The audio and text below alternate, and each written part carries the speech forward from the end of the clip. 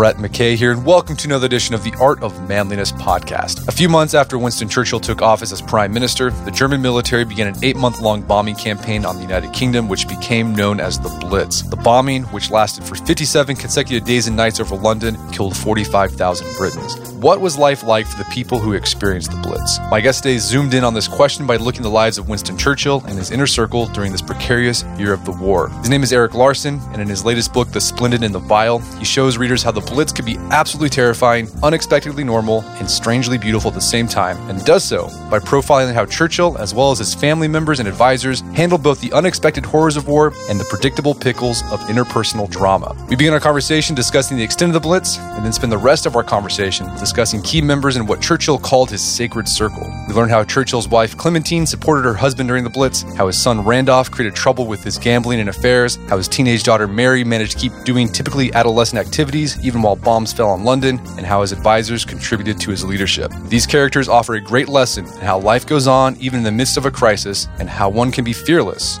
even in the face of a threat. After the show's over, check out our show notes at aom.is/Larson.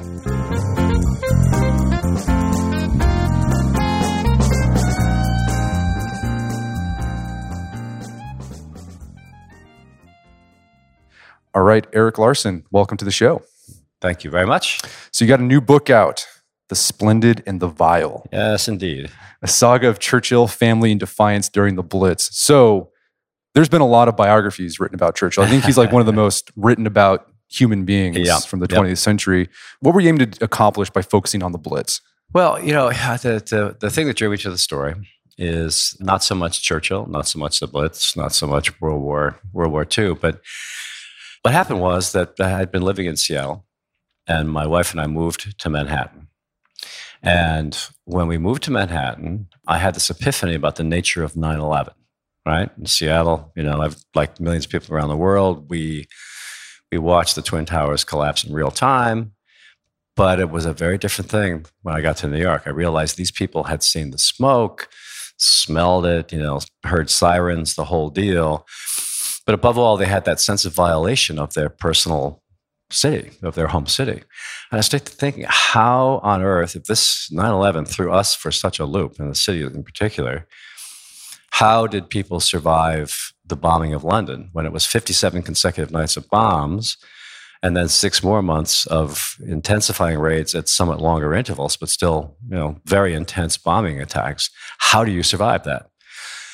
I started thinking, well, I could get at that by talking about maybe writing a book about a typical London family. And then I thought, wait a minute, why not the quintessential London family, Churchill and his family? You know, his youngest living daughter, Mary, his son-in-law, Randolph, and so forth. And they're, you know, his own advisors. Take a look at exactly how they got through that year, which is what makes this very different than other things that have been done thus far. And that's one of the things you mentioned in your sources, the source section of your book, is that you purposely went to look for those frivolous stories that often get thrown out, or maybe just mentioned in passing in other Churchill biographies. And I'm glad you did that, because like I remember reading those things, those little stories in other biographies, and I always thought, I wish they would go, there's more there, and I want them to go there. Right. Yeah. Well, I mean, it's not so much that I look for the frivolous stories, but that I look for, I like to think of it more as context is everything, right? And you know, there tends to be with Churchill a tendency toward hagiography, you know, making him seem like he alone won World War II, when of course that's not at all the case. And I wanted to look at just how he went about his days during this period and how his advisors and family did. And necessarily in terms of context, that means getting into some of the little stories that, you know, like we all have. I mean, even in the midst of the crisis of 9/11, we still had to take our kids to school, and you know, we had all that. And so Churchill was no different. So I did really try to hunt for those things that would sort of shed light on what life was really like day by day. So before we get into Churchill and his inner circle during the Blitz, let's talk about the Blitz itself. Yeah. Because one of the things that I think you did a really good job with this book is conveying how terrifying, how catastrophic the Blitz was, but also how weirdly normal it became. Yeah. So let's give listeners a bird's eye view of the Blitz. Yeah. You mentioned 56 nights consecutive. 57 consecutive nights of bombing so again, context. So one of the things that actually I was a little bit surprised at in my own research, I mean, I knew a little bit about the Blitz and the bombing and the Battle of Britain and so forth. What I didn't realize was there was this long, slow ramp up, essentially from when Churchill became prime minister to the point when the first bombers made their first deliberate attack on London.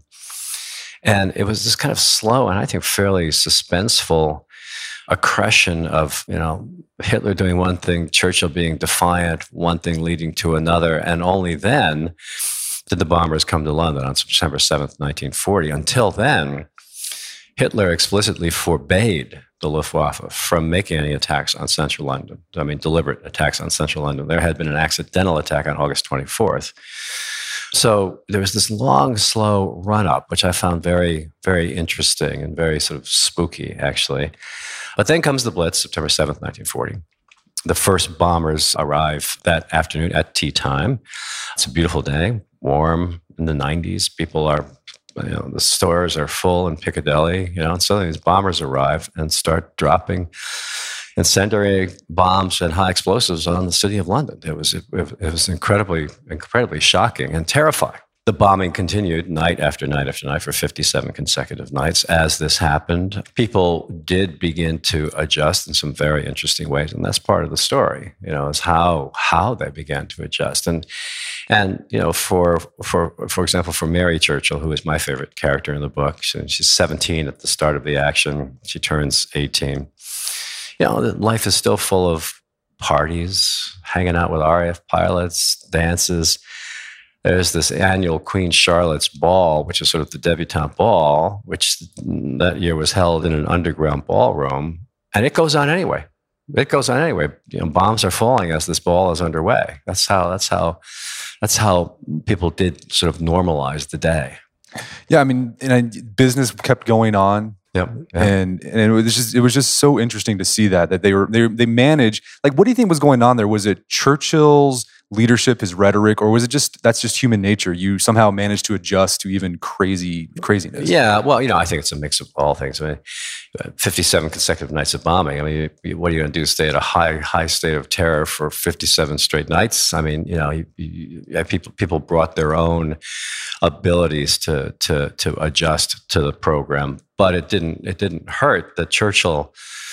I mean, it actually helped immensely that Churchill, as true leaders should, that Churchill was out there trying to provide solace when he could, trying to show the people at all opportunities how courageous he was, in hopes of transferring some of that courage to them.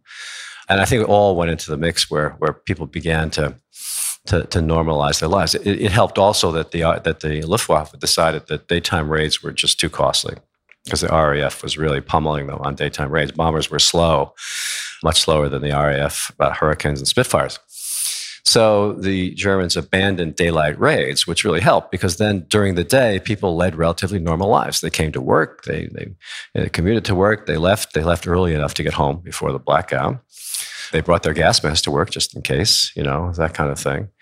So that helped also. If you were pretty certain, relatively certain, or you could be relatively certain that during the day the bombers would not come, that kind of helped level out the day. However, the flip side of that was the equal certainty that they would come that night, almost for sure, during that first period. One of the things you did, you went to diaries written during this time, and I thought one of the interesting stories you pull out of that, like lovemaking, affairs actually picked up during the Blitz, because people would use the Blitz as an excuse to, like, oh well, I was gone. I was taking cover. Yeah. I mean, you think about that.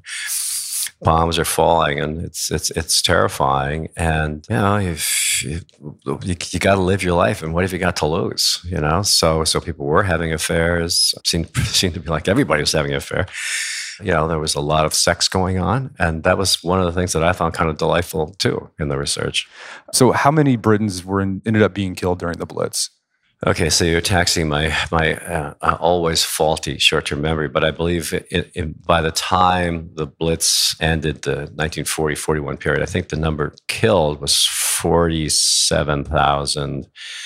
The number seriously injured was like another 50,000. So, yeah, and as you talked about the destruction, it was you could have one block completely just annihilated, right? But the block over, fine. Well, yeah, because of the inaccurate nature of bombing and the character of some weapons. For example, the Germans, the Luftwaffe used what were referred to as parachute mines, which were very large, basically explosive pallets that were dropped by parachute into a neighborhood. If one of those landed in your neighborhood, went off, you had no neighborhood. I mean, it would just destroy that complete area.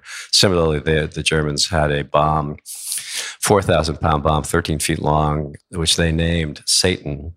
And if that landed in your neighborhood, you also lost your neighborhood. But then the reality was that 2 blocks away, you could drive down a street that looked like there had not been a war yet. Yeah. Well, let's talk about the title of the book, The Splendid and the Vile. Yeah. Where did that come from? So Splendid and the Vile comes from a diary entry by a key character in the book, John Colville, who was one of Churchill's private secretaries. He had a number of those, all young men who were very hardworking, and they're really sort of more or less almost like assistant prime ministers, really. And John Colville was one of the hardest working, one of the most interesting, because he kept a daily diary. He should not have kept that diary. It was a violation of the National Secrets Act, but he kept a daily diary. And one night, he writes about this in his diary. One night during a particularly severe raid, he was looking out the window, watching this from a bedroom, as one does, apparently. And so he's watching this raid, and he is struck by the beauty of the bombs and the searchlights and guns firing and so forth. And he writes this beautiful entry in his diary, which ends with how this was a juxtaposition of he called it natural splendor and human vileness.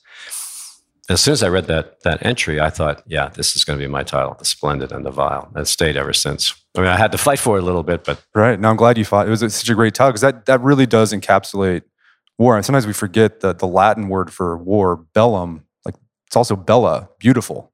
Okay. That's weird. True. Yeah, it's weird. So let's talk about this inner circle that Churchill used. I mean, he actually referred to it as secret circle. It was sort of these are the people that buoyed him up during this time. And we'll talk about John Colville here in a bit, but let's talk about the ones closest to him. And his one that played a big role in this book was his wife, Clementine, who was a character. I mean, I think she doesn't get the attention that she probably deserves. I think actually they're all characters in this book. Yeah, they are. Anyway, but yes. Well, let's talk about Clementine. She was a very interesting, compelling woman. Yeah. I mean, what was her role in the Blitz and during this first year? In this first year, she really did decide what her job was going to be was to support Churchill. That was going to be her job.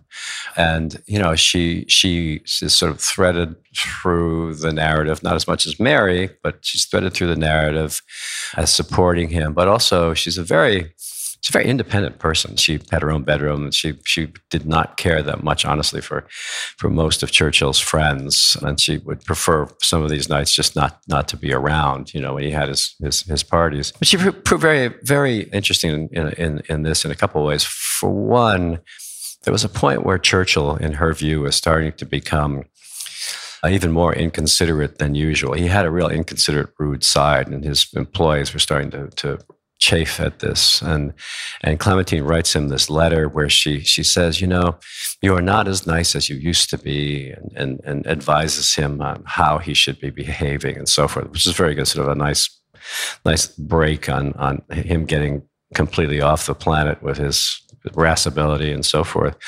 But there's also a point where she goes and visits all the shelters, not all the shelters, but a number of public shelters, which were a mess. And she just ventures in, Clementine Churchill ventures in and captures Dickensian detail about how awful these places were. And that was very cool. And she was a big part of the reforms that happened in the shelters. Yes, she was. She was a big part of advising Churchill on the reforms, and he accepted that her views, yes. And so, I mean, some of the things they talked about, they just wanted people to be comfortable, so they made sure they got their tea. Well, the tea was an interesting thing. Yeah, I mean, tea runs through the whole book also, because tea was everything. Tea was England.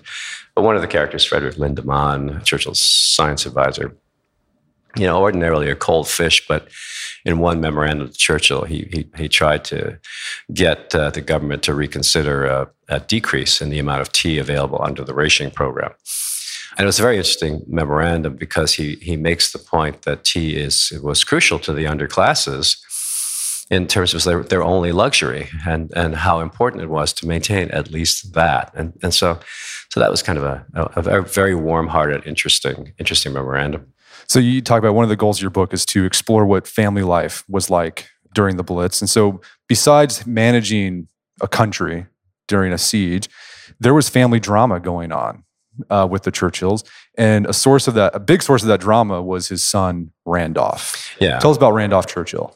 Yeah, so Randolph Churchill was kind of I guess the term would be a wastrel. I mean, he was a very bright guy, very handsome guy. But he was a very heavy drinker, and he was a spendthrift and an inept gambler. He lost a lot of money, and he was married to a young woman, Pamela Digby, who, but she took his name, so it's Pamela Digby Churchill, and their relationship was fine at first. When the action begins, they'd been only married for about a year. And she loved him. He may or may not have loved her. I think he did, but he also was a philanderer. On the day that she gives birth to their child, Winston Jr., he is in bed with somebody else's wife. But he was a really difficult character. He was really sort of outrageously outspoken, annoying, difficult character. Well, I think Churchill once said that he loves Randolph, just doesn't like him. Yeah, that's right. Yeah. And I mean, he was dealing with this throughout the war. There'd be something, well, Randolph's got these gambling debts, and Pamela had, it's to the point where Pamela stopped telling the Churchills about the gambling debts that Randolph was accruing. So yeah, I mean, at one point, the debts were accumulating to the point where they were really in hard straits. They got a bailout at one point from Churchill, but he said, this better be the end of it, and that was not the end of it. So there's one moment where Pamela's in Harrods, the famous department store, and her line of credit with the store was suddenly withdrawn because of excess debts by Randolph, and this was a tremendous humiliation. She flees the store in tears. And their marriage through the book begins to wobble and degrade and eventually to explode. Well, we'll talk about the explosion here in a bit, because it was an interesting dynamic between the Churchills and Pamela. But let's go back to John Colville. So this is a personal secretary. He was keeping diaries during the whole entire time. He didn't have to. He wasn't supposed to do that. What was so captivating about his story? What do you think his story tells about that you were trying to convey? Well, the most important thing about John Colville is that his diary, well, there's a number of things about John Colville, but really his diary was the best insight into the daily functioning of 10 Downing Street during this 1940-41 period. He should not have been keeping the diary. It was essentially illegal. It was a violation of national security laws, but he kept it anyway.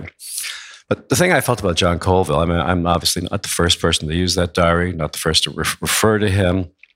He makes a cameo, I believe, in the TV series The Crown. But I felt that John Colville really needed to be, sort of wanted to step forward and become a more full-bodied character in a work of history about Churchill. Nobody has done that really until now. And so, to me, I wanted to know more about what his life was like. It's one thing to be a private secretary in Churchill's office, but what else was going on? So, at one point, I went in to take a look at his diary in the actual diary at the Churchill Archive Center in Cambridge. There's the published version, The Fringes of Power, which is very good, very accurate, very true to the original diary. But in that, he made a reference to the fact that things he cut out were he cut out trivialities. So I was interested in those trivialities. So I set about trying to find out, well, what did he cut? It's very evident when you go through the two diaries, but I don't think anybody else has bothered to do that, honestly. And I found that the things he cut out were certainly not trivialities at the time. He was in love.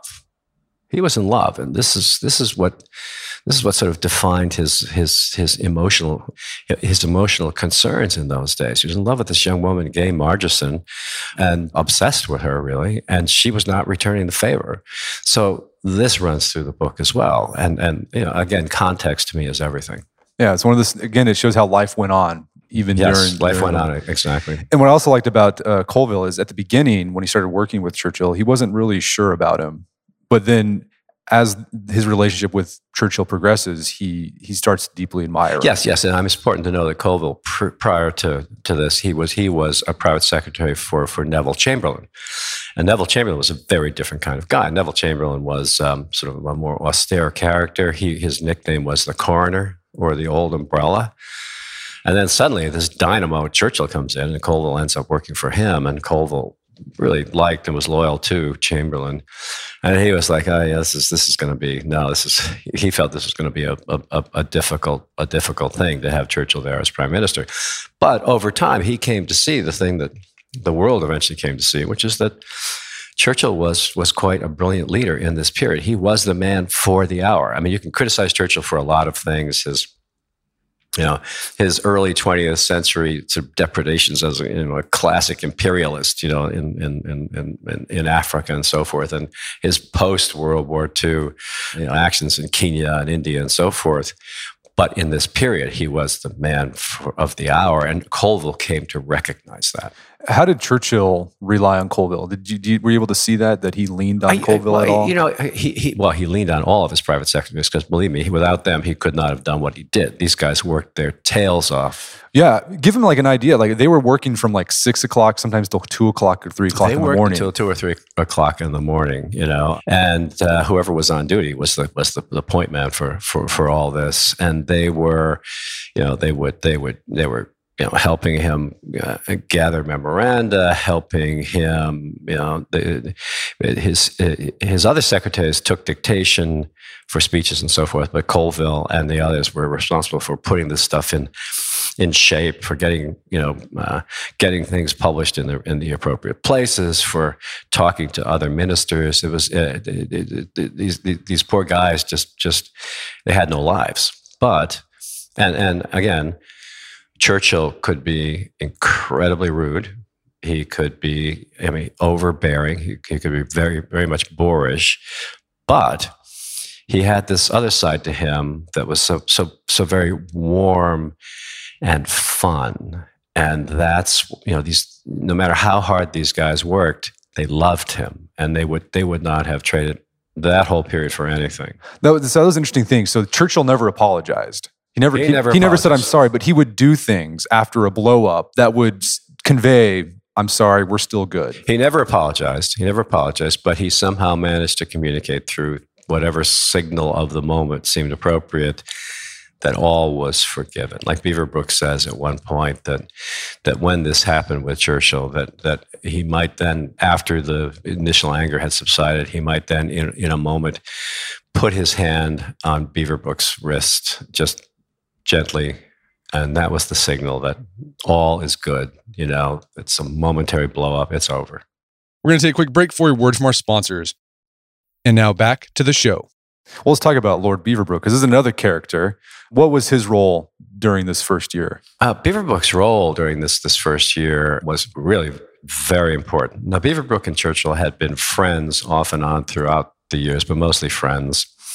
And now at this point, we're friends again. And as soon as Churchill becomes prime minister on May 10, 1940, he makes Beaverbrook his minister of aircraft production. Very important job. Beaverbrook is at this point, he's a newspaper magnate. He publishes newspapers. He doesn't really know much about manufacturing, hard things.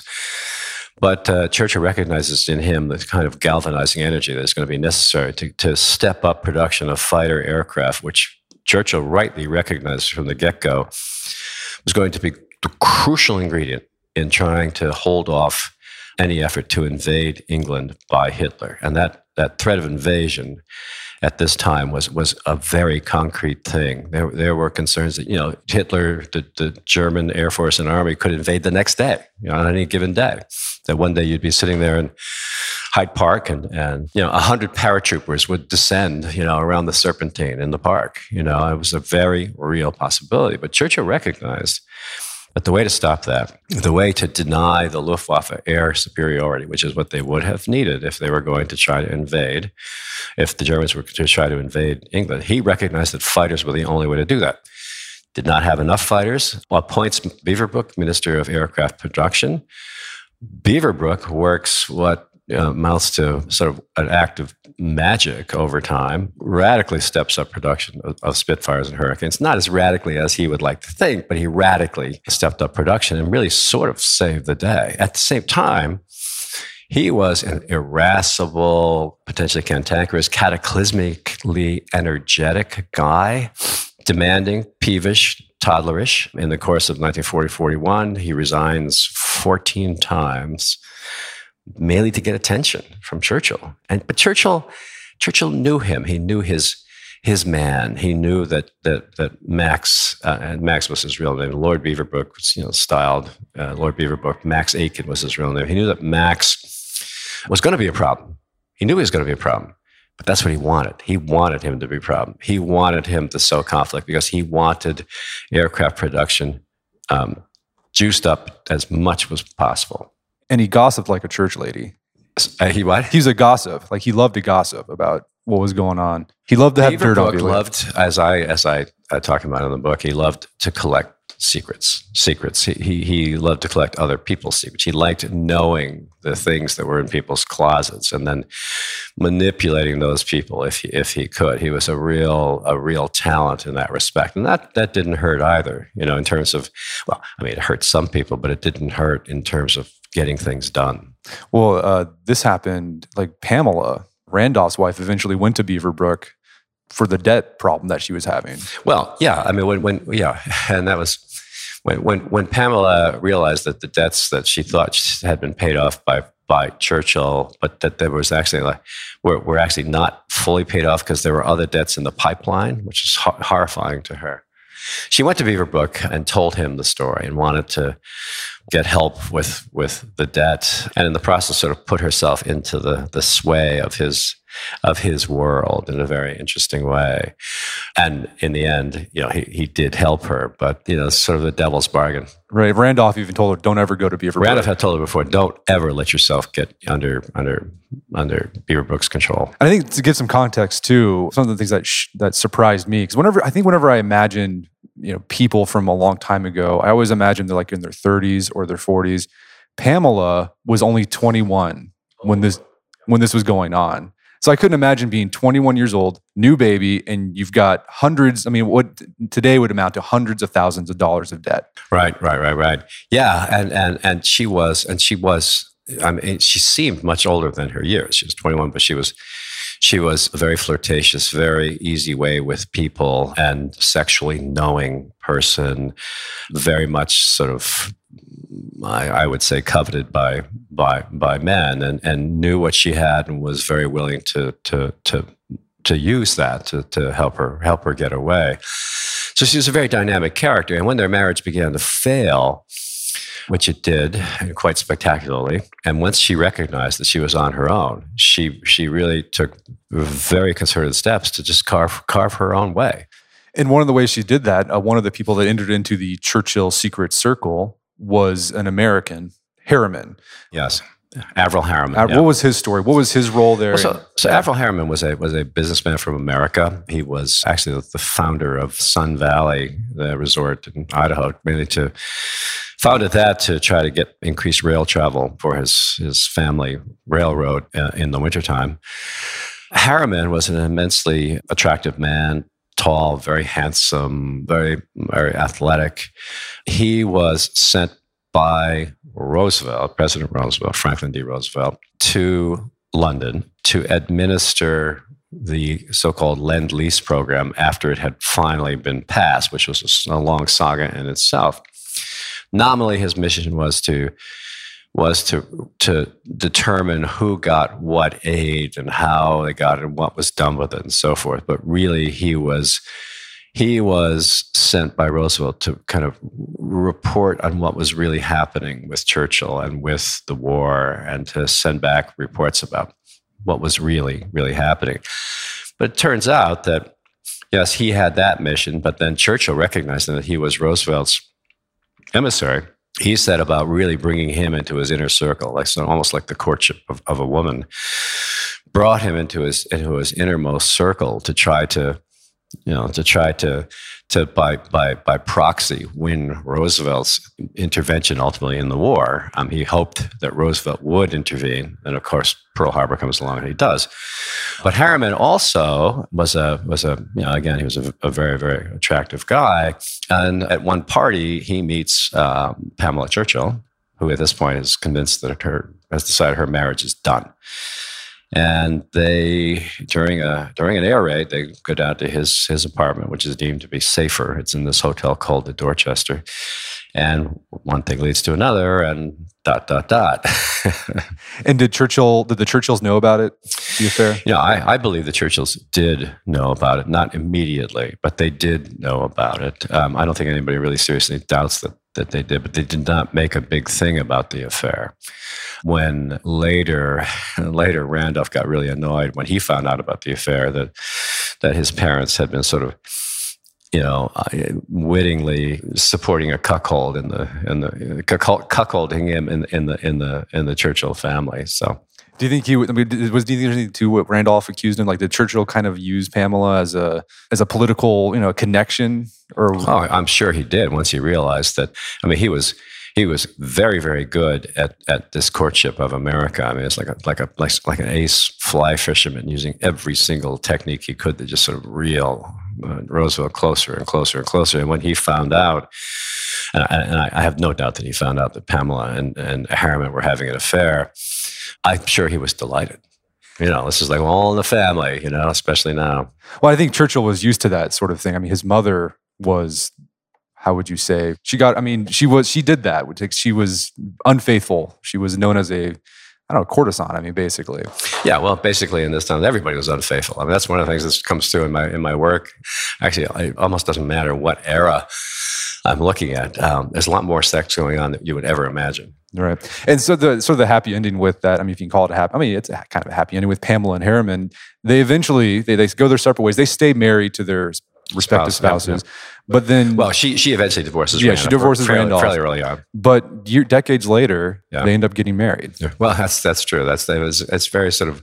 It's kind of a romantic story. Romantic also in the sense that Harriman did stay with his wife despite the revelation of this affair. And they actually grew closer and closer over the years. And when his wife died, decades after the war, Harriman was absolutely crushed. And at one point, though, he is invited to a party at Katharine Graham's house, the owner of the Washington Post, reconnects with Pamela, and the next thing you know, they're married.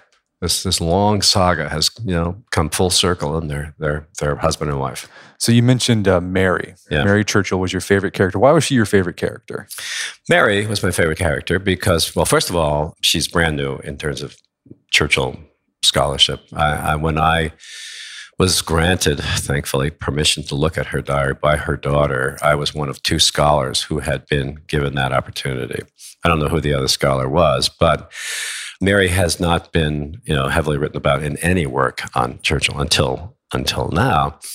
And what I really liked about her was that, she was, again, context, she was this very charming, smart, pretty, very intelligent 17-year-old whose life followed a very interesting arc in this time. She was a very compelling counterpoint to what was going on in the world. Like she loved her father, and she commented on the action day by day in her own his daily diary.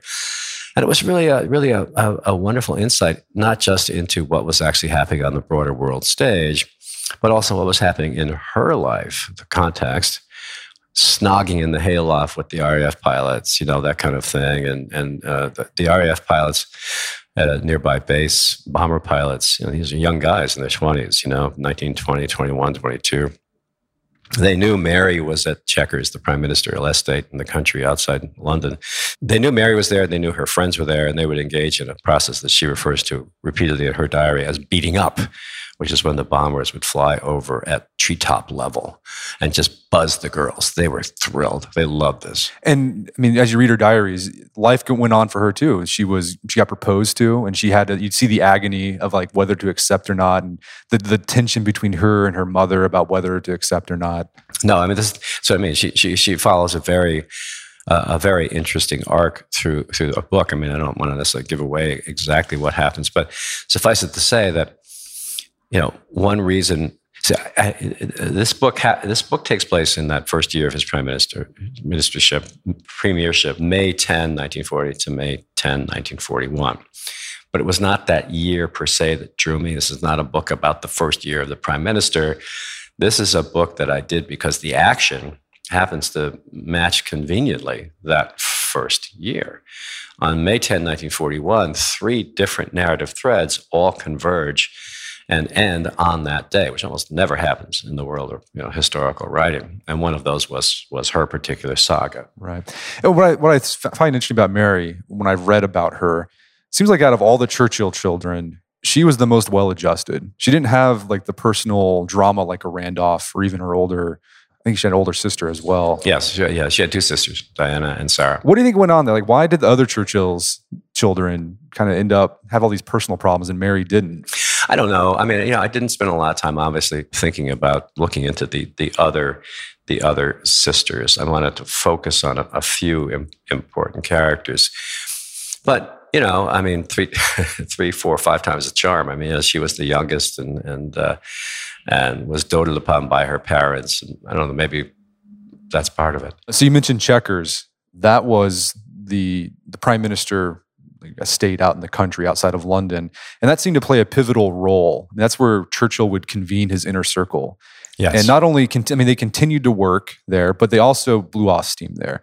What were some of the stories a few of your favorite stories from Chequers that you really showed, that really conveyed that inner circle?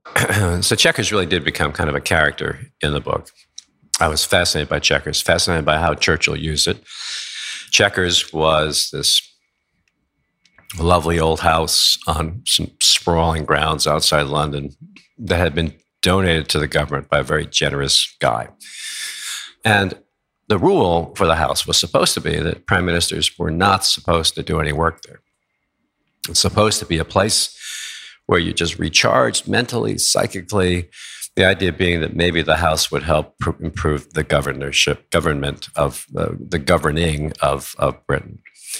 And then Churchill comes along, and Churchill is like, he's not going to not work. He lived for work, So every weekend, this place is filled with guests. And I think my favorite story about Chequers is when one night, he had these dinner parties for all these dignitaries and people from abroad and whatever. There was a lot of booze and a lot of fun. And after one of these, Churchill, in the Great Hall at Chequers, he puts on the gramophone to play military music.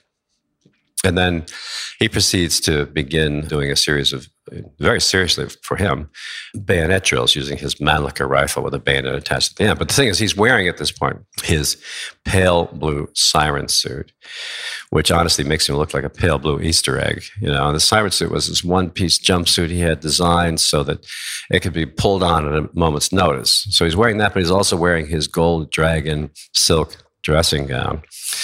So here he is at Chequers with this rifle, pursuing these bayonet drills, on the Great Hall of Chequers, with all his guests gathered around, just in hysterics. Because here's the Prime Minister of England doing this thing in this light blue jumpsuit. It was tremendous. I love the stories. I mean, I think you mentioned at one point, you said that Churchill never stopped being a boy. I really feel that he never stopped being a boy, and that was part of his charm, part of what made his private secretaries tolerate that sort of intense work schedule.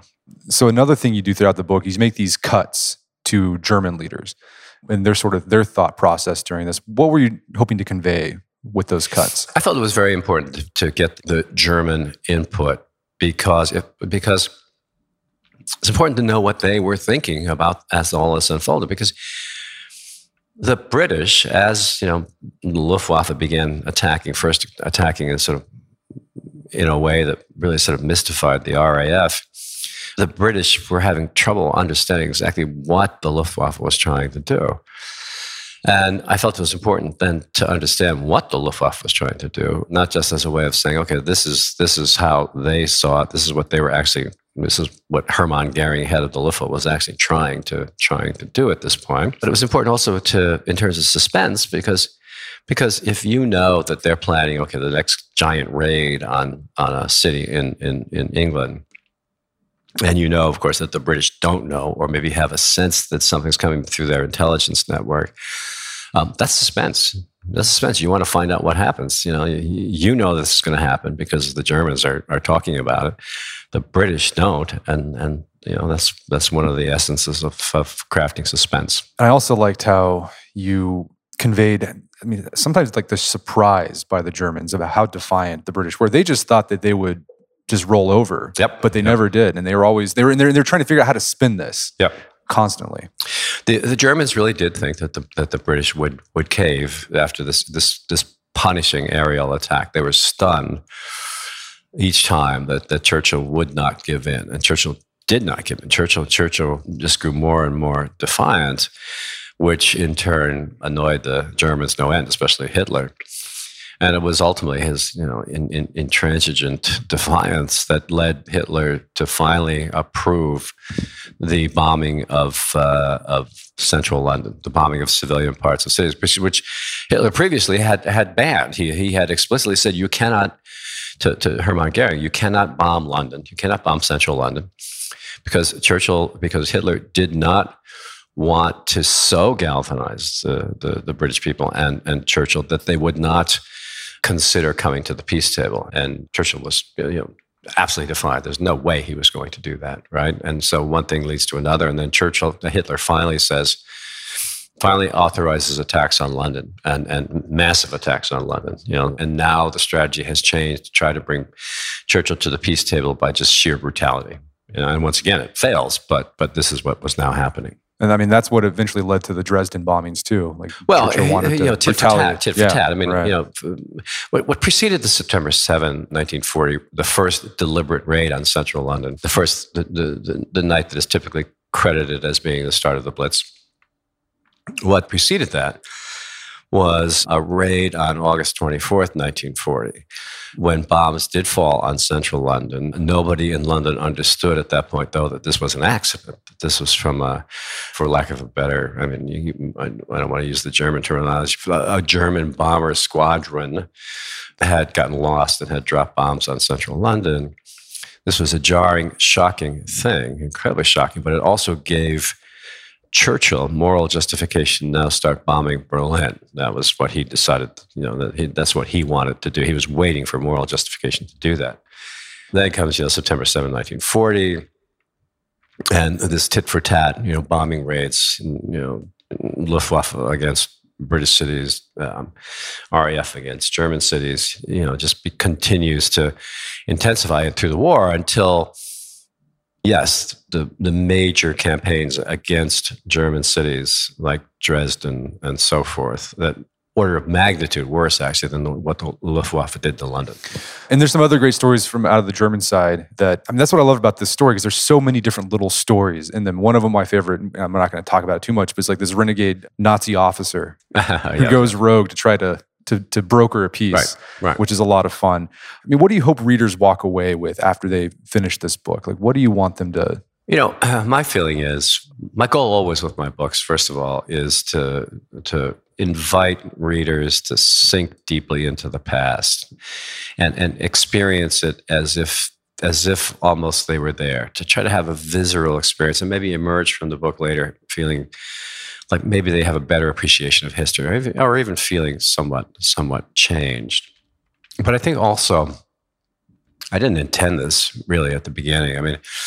I started this book about maybe 5 years ago, 4.5 years ago. But really, I think what the book provides is kind of a refuge for people who I think it reminds people of what real leadership looked like at a time when that reminder is very handy, because we don't have a lot of it right now. So I think that's what the book, I think, could serve as could be valuable for people. And one thing I took away from this, and I don't know if this was one of your intentions, but that maybe I'm capable of doing what they did too, right? Like going even in the face of adversity like that, we can still continue to build a life. Yeah. Well, I mean, there is that, of course. I mean, the idea that I always think of Churchill as having taught people the art of being fearless, and I do feel that in some ways, not courage per se, but fearlessness of being able to venture into a situation that is everything tells you is not the situation you should be venturing into, and to venture in there without fear.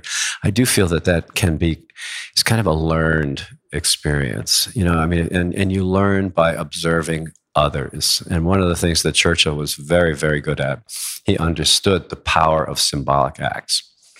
He understood the power of visiting bombed out neighborhoods. He understood the power of, instead of cowering in a shelter when an air raid happened, he more often than not would climb to the nearest roof and watch that air raid, and it became known, of course, that he did that.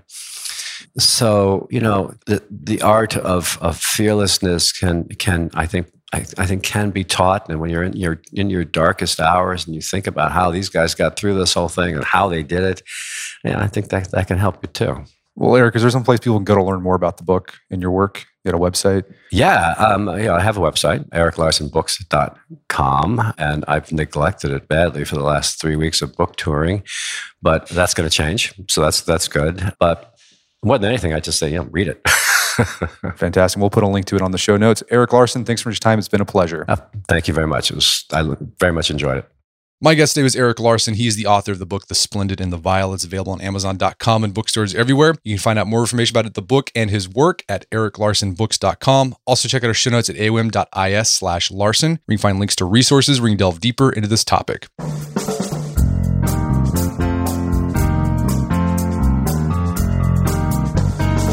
Well, that wraps up another edition of the AOM podcast. Check out our website at artofmanliness.com, where you can find our podcast archives, as well as thousands of articles we've written over the years about pretty much anything. We get a whole series about Winston Churchill on there. Go check it out. And if you haven't done so already, I'd appreciate it if you take 1 minute to give us a review on Apple Podcasts or Stitcher. It helps out a lot. If you've done that already, thank you. Please consider sharing the show with a friend or family member you would think you get something out of it. And if you'd like to enjoy ad-free episodes of the AOM podcast, you can do so on Stitcher Premium. Head over to stitcherpremium.com, sign up, use code manliness at checkout. You get a free month trial of Stitcher Premium. Once you're signed up, download the Stitcher app on Android or iOS, and you start enjoying ad-free episodes of the AOM podcast. As always, thank you for your continued support. Until next time, this is Brett McKay, reminding you not only listen to the AOM podcast, but put what you've heard into action.